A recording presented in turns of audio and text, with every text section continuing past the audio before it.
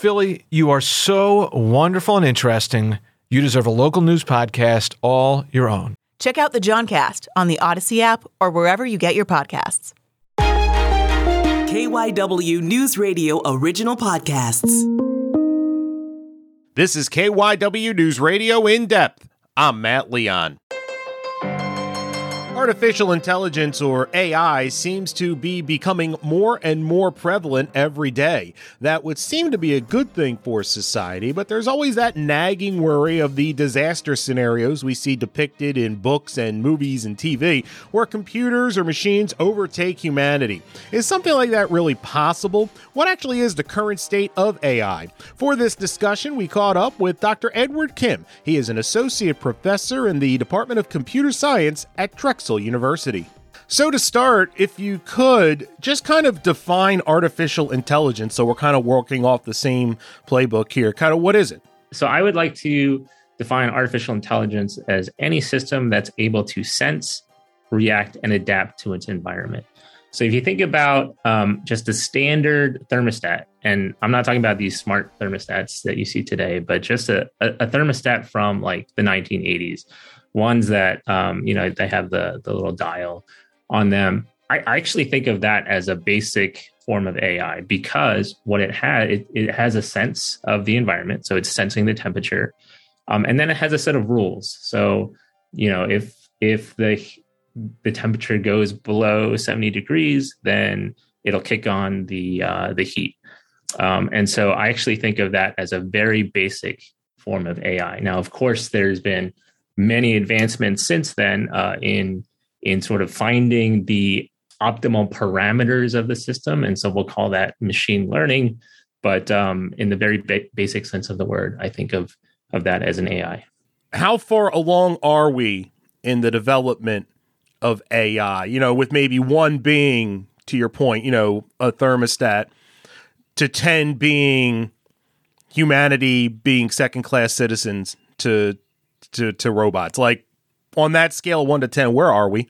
That's a hard question to answer because I do think if you break down AI to its simplest form, we're really not that far along. AI has been around for decades and even, almost a century now. Back in the 1960s, we had sort of the basic form of these AIs. And yeah, if you sort of take the shroud off of some of the hype that we're seeing today, we're really just doing pattern recognition under the hood. And we've been doing that for a long time.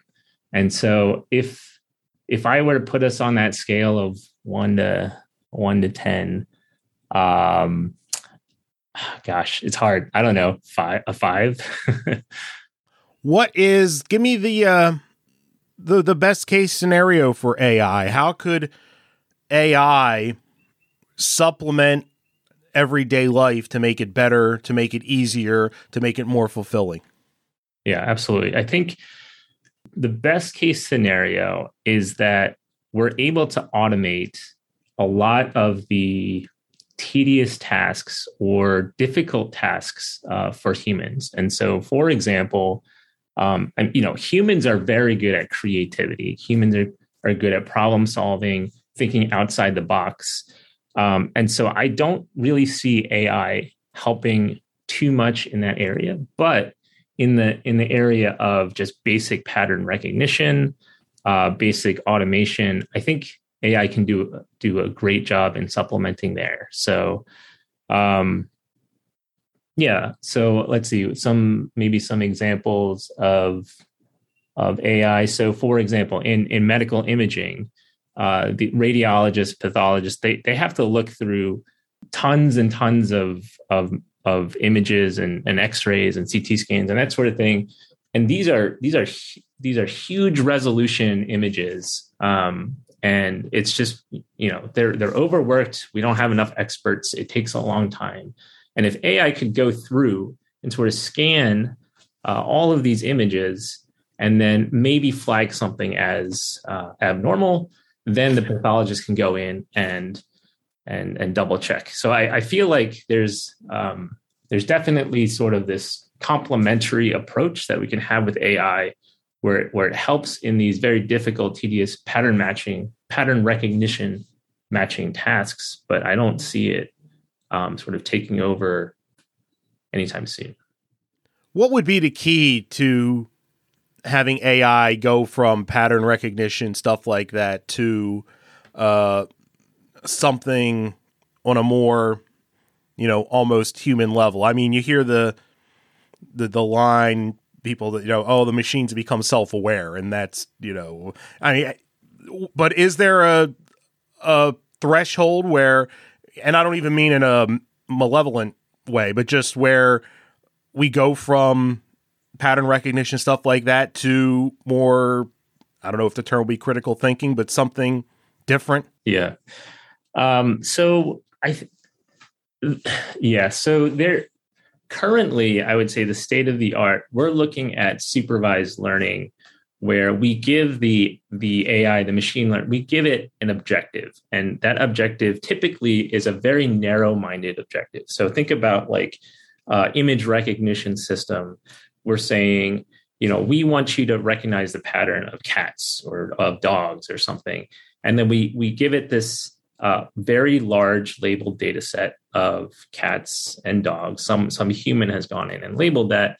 And then we say, maximize the objective function here, or minimize the loss, which is the error of the system here, to just do one specific task, to recognize if this is a cat or not. So I think in that sense, if we stay in that regime, I don't really see a machine learning or AI system being able to go beyond that, because the simple objective of systems is to just do that type of pattern recognition. But there has been work that I've seen they call it rebel agents. And this is some work that I saw while I was visiting a position out in the Naval Research Labs. So these rebel agents, the basic idea is that they have a plan. They're making a plan of action, and that plan of action typically is something like, take this object, or think maybe like a drone. Take this object from point A to point B. So that is its objective, and it has to make a sort of a path or a plan to get from point A. Grab object at point A and ship it to point B. Now, what they've been looking at was what happens if, for example, the drone on its path from point A to point B sees a car crash or something. What should the drone change its objective, change the plan of action, and it sees like maybe someone was hurt? Can it actually stop what it's doing and sort of create its own objective based upon the environment? And so I think those types of AIs, they're a little bit different than the pattern recognition systems that I've been working with. But I do think sort of having the AI able to change its actions, its plans based upon the environment, I think that's where things get a little bit murky. And I guess it's, we talk about like self-driving cars, and that kind of seems like that's a big hurdle for that, because that's what it is, oh my God, there's a backup, or something happened, or this road is closed. So that would seem to be something that's holding us back from breaking through with that.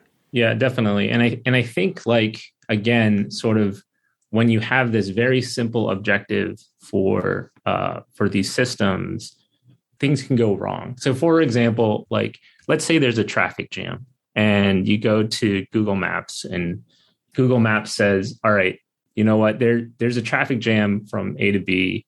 I'm going to route everyone around that traffic jam. And so everyone that does these maps, they all have to go through these side roads to get around the traffic jam. But what Google Maps is actually doing in that scenario is then creating another traffic jam, right, in a different place, when in fact it probably would be better if you didn't optimize. You have to do some sort of optimization of both the people that go around, but then maybe you actually have to send some people through the original traffic jam. And so there are multiple different ways to address the problem. And I think just a simple objective that we're doing these days needs to change. We need to take a break. We will continue our conversation with Dr. Edward Kim of Drexel University right after this. This is KYW News Radio In Depth. Time to continue this episode of KYW News Radio In Depth. Our guest is Dr. Edward Kim from Drexel University. You talk about how far we've come and, how much work there is to do.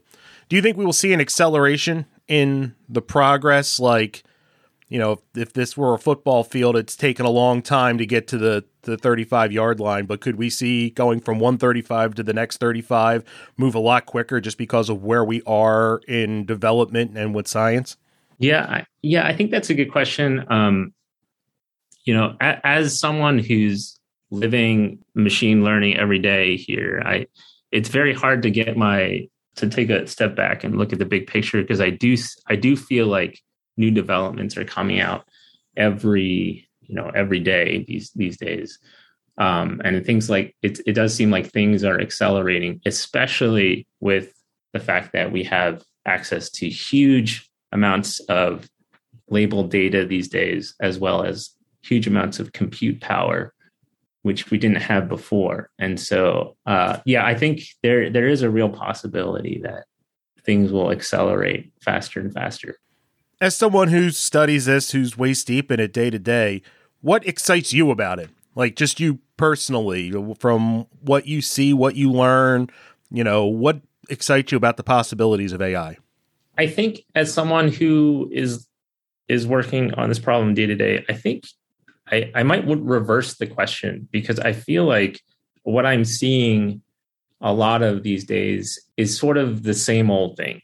Can we improve AI just by increasing the amount of data that we put into the system, make some engineering tricks in the system just to make it go faster? And what I'm really looking for, and what I'm hoping to research in this area, is, can we take a step back and say, maybe we call it like the greedy approach, right? So just if you're at a casino, right, and you pull a lever on a slot machine, and you pull a bunch of levers, and one of them, happens to give you some reward, do you then keep pulling that lever because you think you got something, maybe you'll get something in the future, where in fact maybe the jackpot is one of the levers that you've pulled a couple times and nothing's happened, right? And so I think in that aspect, I think a lot of the field, what we tend to do is take incremental approaches and improvements in AI, when possibly a nice avenue, or a breakthrough avenue, would be one that hasn't necessarily had the types of returns that one might expect.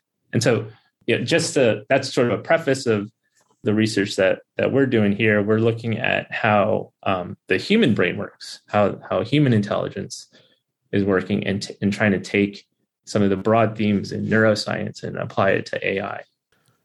So the idea, the concern that you see depicted in movies of, artificial intelligence, computers, robots overtaking humanity, if it is a possibility, it is not something that we are even close to hitting a threshold on, I would assume.